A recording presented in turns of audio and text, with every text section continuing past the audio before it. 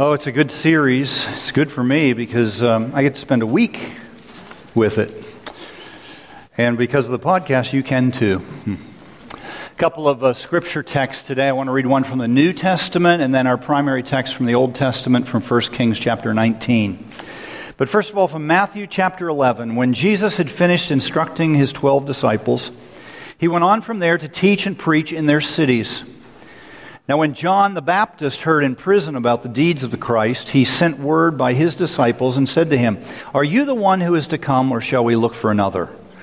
And Jesus answered them, "Go and tell John what you hear and see. The blind receive their sight, the lame walk, lepers are cleansed, and the deaf hear. And the dead are raised up, and the poor have the good news preached to them.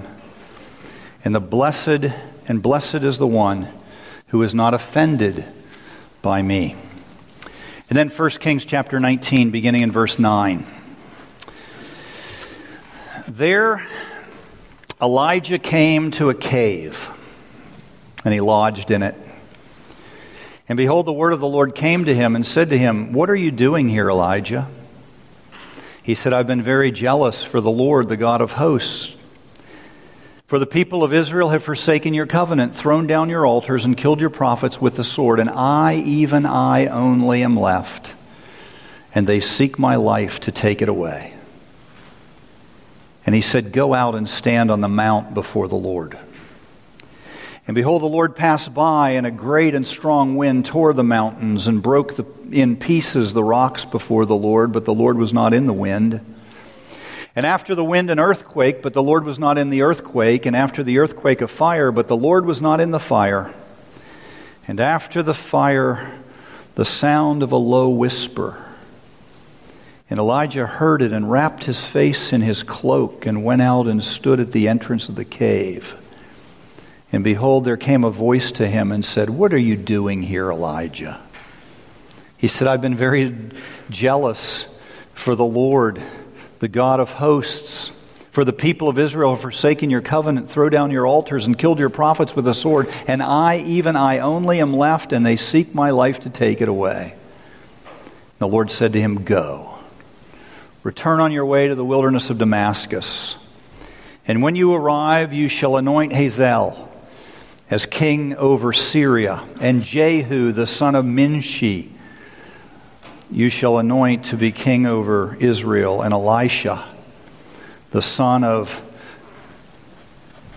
Shaphat of Abel Meloah, you shall anoint to be prophet in your place. And the one who escapes from the sword of Hazael shall Jehu put to death. And the one who escapes from the sword of Jehu shall Elisha put to death. Yet I leave 7,000 in Israel, all the knees that have not bowed to Baal, and every mouth that has not kissed him." 2 weeks ago, I had dinner with a good friend, Tim Redman. He and Deb are moving back to Boston after years here at Hebron and in Pittsburgh. And so we were on the telephone arranging that dinner meeting, and he said, "Where do you want to go?" And I said, "There's no question where we're going to go. We're going to Tesauros in Bloomfield." And the reason we went to Tesauros is because what happened there about, 8 or 9 years ago. Tim and Deb had just moved into Pittsburgh, and they had friends down from Boston, and they were stripping wallpaper. They were there all weekend and working hard, and about 4 o'clock in the afternoon on Saturday, the Redmonds said to their guests, what would you like to eat? And they said, "Hamburgers." And so the Redmonds took them to arguably the best hamburger place in Pittsburgh, Tesauros. But on the way, Tim said to his friends, "Listen, this place is a small restaurant. It has 2 sides. We may have to split up in order to get a table." Their friend said, "That's fine." And so they get there, and the line's out the door, and finally they get to the front, and the Redmonds go on the right side, and their friends go on the left. And after about an hour, the Redmonds come over to pick up their friends, and they can't find them, and then they find them at the bar, sitting next to a perfect stranger talking. And so Tim walks up and says, "Did you tell them why you're here?" And the guy from Boston said, "Well, we're here to help our friends strip wall." No, tell them the real reason you're here. The man said, well, one of the reasons we're here is because our son is coming back from Iraq. He's been there for a year. And when he was at Fort Campbell, he drank Yuengling beer for the first time and loved it. Well, you can't get Yuengling in Boston. And the guy said, wait a minute, let me get this straight. Your son has been in the army in Iraq for a year, and he's coming back to this country, and he likes Yuengling, and with that he pulled out $20 and put it on the bar and said, here, the Yuengling's on me. And as soon as I heard that story, I said, that's Pittsburgh. And Tim said, you're right, it is. And ever since I've heard that story, whenever I've gone somewhere and they said, tell me about Pittsburgh, I tell them that story. I could say to them, well, Pittsburgh's full of kind people. I could say that Pittsburgh's full of people that want to get under the surface, but nothing sucks you in like a story. Stories grab hold of our hearts. They open our minds. They enable us to understand at a much deeper level. Do you think it's by accident when God communicated with us, He told us stories? The Bible is full of stories. It's a story book. Isn't it interesting when Jesus came, God in the flesh, He came telling stories. Stories grab you where you live. Remember John, how he opens his gospel? In the beginning was the Word, and the Word was with God. And the Word was God. The word there is logos. And every Greek reading it would know that he's talking about logic. He's talking about the order of things. He's talking about the glue of the universe. In the beginning was the logos. Every Greek would understand that. But John says the logos became flesh. And let me tell you his story. See, the Bible's full of stories. And there is no more spectacular story in the entire Bible than 1 Kings chapter 18. Elijah and the prophets of Baal on Mount Carmel. It's one of the greatest victories that anyone ever achieves in the Bible. And yet, within 4 verses of that victory, Elijah says to God, kill me. He goes from the height of victory to the depths of despair in 4 verses. There's no one in the Bible who is lower or more needy than the prophet Elijah in chapter 19. So I move the question, how is it possible? How is it possible to gain a great victory and then be in the depth of despair in a matter of minutes? Well, let's look at it. First of all, notice the context. 1 Kings chapter 18. In that chapter we read this. When Ahab saw Elijah, Ahab said to him, "Is it you, troubler of Israel?" And he answered, "I am not the troubler of Israel, but you have, and your father's house, because you've abandoned the commandments of the Lord and followed the Baals." Ahab was king of Israel for 22 years. The Bible says all of the kings before him, all of their wickedness put together, was not as much as a wickedness propounded by this man Ahab. And it all started when he got married. He married the daughter of a foreign king. Her name is Jezebel, and her name is synonymous with wickedness and backstabbing. Political alliance marriages were common back then. Some say they're even common today. But if a king like Ahab wanted to secure more power, he might choose to marry the daughter of a foreign king. And so he did. He married Jezebel. And as soon as Jezebel comes into the place of power, she sends out an edict that all of the prophets of God, Abraham, Isaac, and Jacob, the God of Israel, all those prophets are to die. And there's a mass execution. And she replaces the prophets of God with the priests of Baal. Now, there were two gods at work here. They were the fertility cults of Canaan. Baal was the male god of fertility, and Asherah was the female. Asherah had priests who were feminine, and Baal had male priests. And when all of that happens, God's not happy. And he sends drought. It's one of the largest, most widespread, long-standing droughts in human history. It lasts 3 years. And in the third year, the prophet Elijah comes to Ahab with a challenge. And he says, gather all 450 prophets of Baal and all 400 prophetesses of Asherah and have them meet me on Mount Carmel in the same place where your wife Jezebel destroyed the altar of the living God. And those priests and priestesses will build an altar there. And they'll cut a bull in half. And they'll lay both halves on the altar.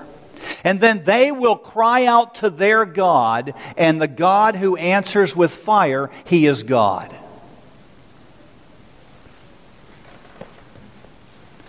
It's one of the most vivid stories in Scripture. These 950 priests cut the bull, they build the altar of wood, they put the pieces on the altar, and they begin to cry out. The Bible says they cry, they wail for 6 hours. After 3, they begin to cut themselves. Bloodletting was a symbol and a sign that might agitate the deity to do something. They begin to call out. They fall on the ground. And after 3 hours of this with no fire, Elijah gets a little bit haughty and he starts taunting them. Maybe he's asleep. Maybe he's gone on vacation. Maybe, and this is in the Bible, maybe he's relieving himself. Call a little louder. Cut a little deeper. And after 6 hours, the Bible says these 950 false priests, they're exhausted. So Elijah goes and he takes some wood. And he builds an altar in this place where the altar was. He cuts the bull in half and lays the pieces there. And then he gives this order. He says, bring jars, and it's thought they're about 40 gallons apiece. Bring jars full of water, 12 of them. And pour them on the altar. In addition to the wood, he brings 12 stones that symbolize the 12 tribes of Israel. They dig a trench all the way around the altar, and it's fairly deep. And the Bible says after they pour all the water over the halves of the bull and all of the stones and the wood, the water is so deep it fills the trench. And then he prays, O Lord, God of Abraham, Isaac, and Israel, let it be known this day that you are God in Israel, and I am your servant, and that I've done all these things at your word. Answer me that this people may know that you, O Lord, are God, and you have turned their hearts back. And the Bible says as soon as he finishes that word, a fire falls from heaven, and it incinerates everything. The Bible says the wood's burned, the stones are consumed, all the water in the trench is licked up. And everyone who's witnessing this, many thousands of people, fall on their face, as well as the prophets or the priests of Baal. And then Elijah says to some of the people of Israel, kill them all. And they kill 950 false priests. And then Elijah goes to Ahab, who's seen all this, and he said, you better hitch up your chariot and get home before it starts raining. The Bible says within a verse or two, it pours. Now that's the context. Notice the conflict. Look at verse 4 of chapter 19. But Elijah himself went a day's journey into the wilderness and came and sat down under a broom tree, saying, "It is enough now, O Lord, take away my life, for I am no better than my fathers." In 4 verses, he goes from the height of Carmel to sitting under a broom tree wanting to die. And there are some commentators who suggest this is an editor's error. I mean, there is no way that a guy like Elijah, full of the Holy Spirit, can go from euphoria to depression in such a short time. This has to be an editor's error. 19 shouldn't follow 18 so closely. And you know, when you read that, you say, this tells me a lot more about the commentator than about Elijah. Do you know in chapter 11 of Numbers, Moses asked God to kill him? That's after he saw the burning bush. That's after he witnessed all 10 plagues on Egypt. That's after he's been brought with all the people, 600,000, through the Red Sea. He wants to die. It's not after a defeat, it's after victory after victory after victory. Now he wants to die. I think of Jonah, chapter 4. He says to the Lord, "Kill me, I want to leave." That's after he's had a whale of an experience. It's after God's been incredibly gracious to him. It's after he's been forgiven. So what do these guys have in common with Elijah? Their depression is after a great victory. After they see God do amazing things, fear sets in and hopes are dashed.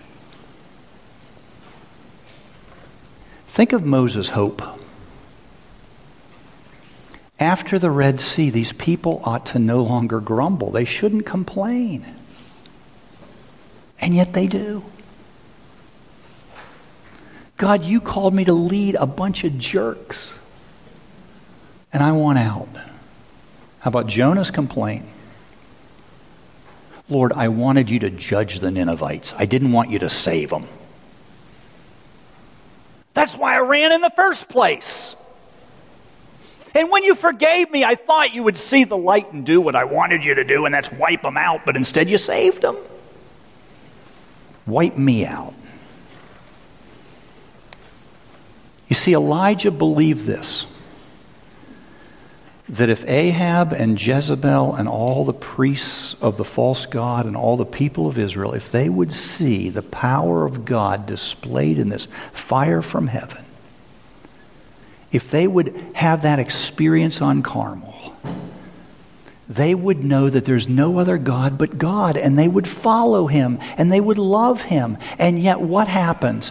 The Bible says in those 4 verses, when Ahab gets back to the palace and tells Jezebel what happened, she puts out this order. May what happens to me, or may what happened to my priests happen to me if I don't kill you by tomorrow. And he's full of fear. You see, what the commentators miss is the depth of our weakness. What the commentators miss is the depth of our own sin and depravity. We all have 2 basic psychological needs: to love and be loved and have a sense of worth. And now Elijah feels as though he's worthless because everybody's after him and all he can think about is himself. The Bible doesn't sugarcoat anything. It tells us just like it is. Some of our greatest points of despair are after our greatest victories. There is an eternal conflict in us, and it's often brought out after we think that nothing could go wrong. Third, notice the comfort. Look at verse 5. And Elijah lay down and slept under the broom tree, and behold, an angel touched him and said to him, "Rise and eat." Now think of this. Elijah has begged God to kill him, and instead God feeds him. In fact, when you think about the difference between the way God came to Job and the way he came to Elijah, it's incredible. He came to Job in a whirlwind.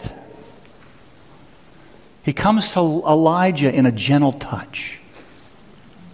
He comes to Job and says, "Stand up and I'll ask you some questions." He comes to Elijah and says, "Rise and eat." And yet God does for Elijah exactly what he does for Job. He gives them exactly what they need. Elijah's emotionally spent.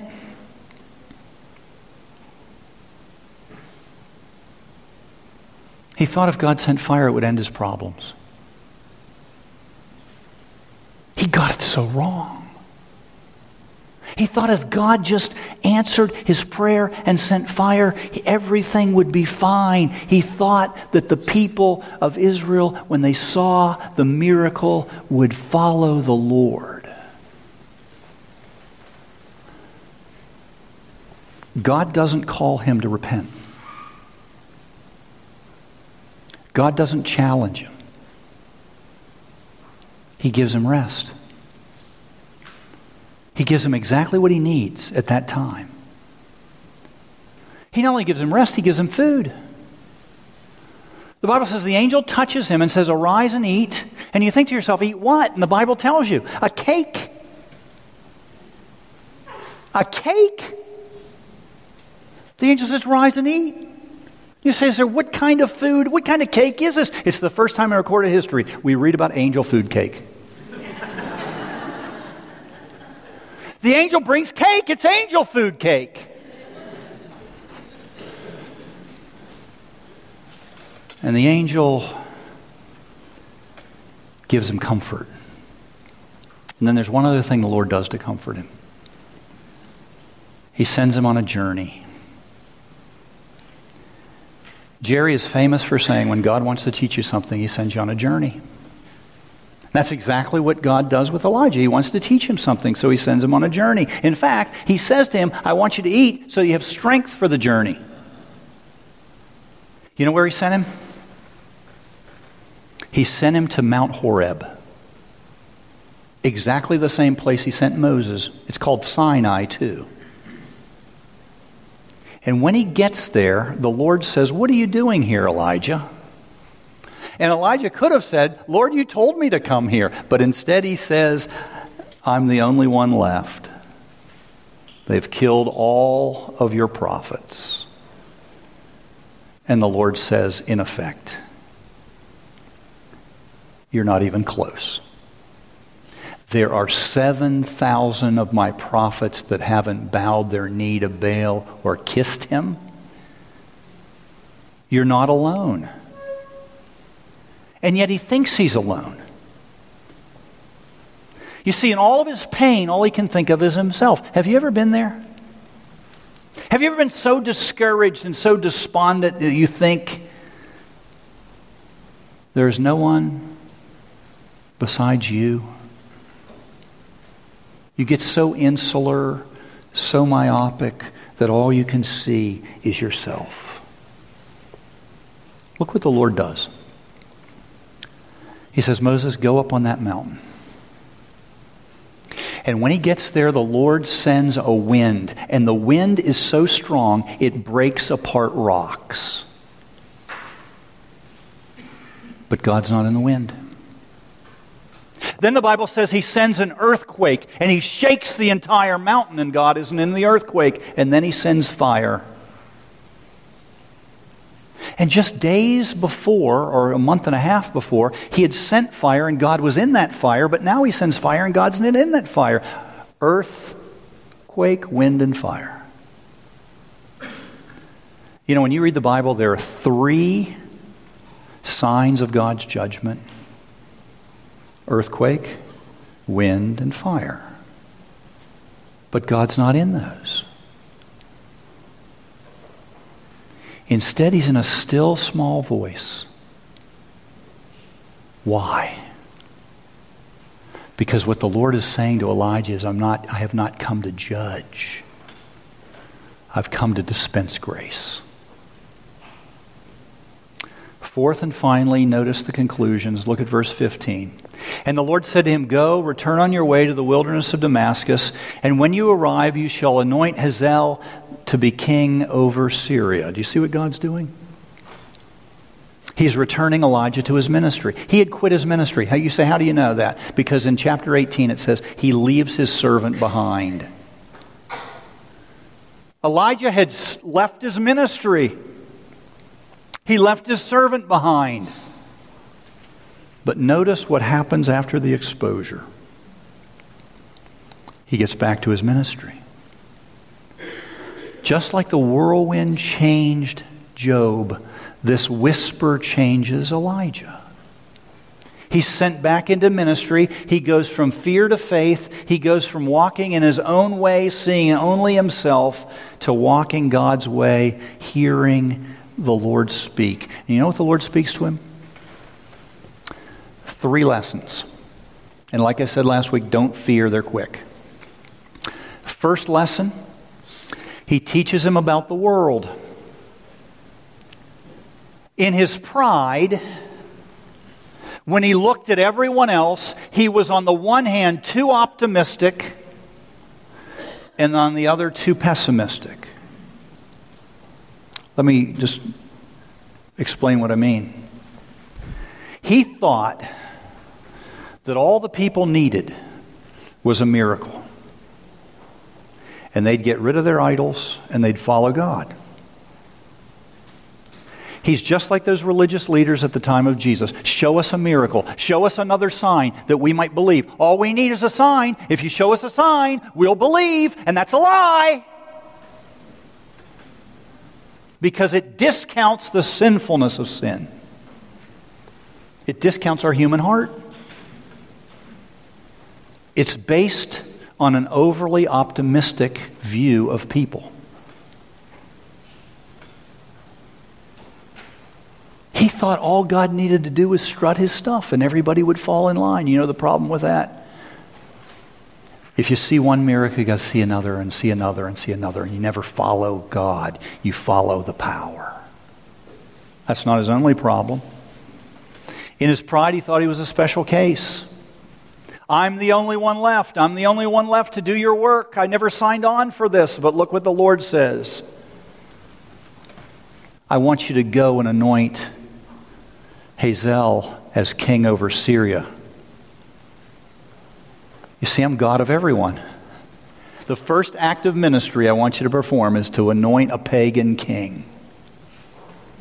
Can you imagine how weird that is to a Hebrew prophet? And yet the Lord, what he's saying is, listen, buddy, get your eyes off yourself. In fact, I am the God of the universe. There's only one God, and you're not him. There are 7,000 prophets of mine in Israel. They haven't bowed their knee. You see, Elijah, you're blind. In your pride, you've not only been too positive in your assessment of other people, you've been too negative in your assessment of other people. You're not alone. You thought you were in charge. In your pride, you missed all the sinfulness of sin and the gracefulness of grace. But that's not all he learned. In the still small voice, he learns that he doesn't need to die. You know something? He never will. He doesn't need to give up his ministry. He needs a rest. He needs distance. He needs to stop taking himself so seriously. And who is it that shows him that? God. You lay down. You rest. It's not time for a challenge. Time for comfort. And then there's one last thing he learns, and that's about God. It's the most important lesson that he learns. He learns that it's not the fire that changes people. It's the still small voice. It's not the miracle that touches the heart, it's the Word of God. That's what changes the heart. It's the Word of God, which is the Word of grace. You know why Elijah is depressed? The same reason Jonah was depressed. He thought that God's judgment would change everything. I love what Martin Luther says. Judgment is God's strange work. Judgment's God's strange work. In other words, that's not His primary work. His primary work is not to judge, it's to dispense grace. And there's no better illustration of that in the Bible than John the Baptist. It's near the end of his life. He's in prison. He's about ready to be beheaded. And he's doubting whether his cousin Jesus really is the Messiah. And so he sends his disciples. Why does he doubt that? Because Jesus is not judging. He's being gracious. And so he sends his disciples to Jesus with a question. Are you really the one? Are you really the Messiah? Because you're not acting like the Messiah should act. What does Jesus say? You go back and you tell John what you see and hear. The deaf hear. The blind see. The lame walk. The dead are raised. The poor have the good news preached to them. In other words, grace is breaking out. You see, John's in prison. He's about to be beheaded. He thinks he needs an earthquake. He thinks he needs a great wind. He thinks he needs a fire. But what he needs is the opposite. He needs grace. Isn't it interesting that in the Bible, Elijah and John the Baptist are linked? They're linked in every way. They're linked in their error, believing that God's primary purpose is to judge. It isn't. It's to save. That's what Elijah comes to realize at Horeb. God's main work is not to judge. And aren't you glad? Because if it was, we'd all be doomed. You see, that's what Luther came to understand. In his darkest moments, Martin Luther came to recognize that it doesn't take a whirlwind, it doesn't take an earthquake, it doesn't take fire to change a heart. It takes a still small voice that says, my main business is grace, because I reserve my judgment for myself. Do you see this? There's only one person who's ever faced the full fury of God's wrath and judgment. And because he did, that means even on your worst day, you can know the truth. And the truth is this. Grace, God's grace, never, ever, ever fails. Think about that. Amen.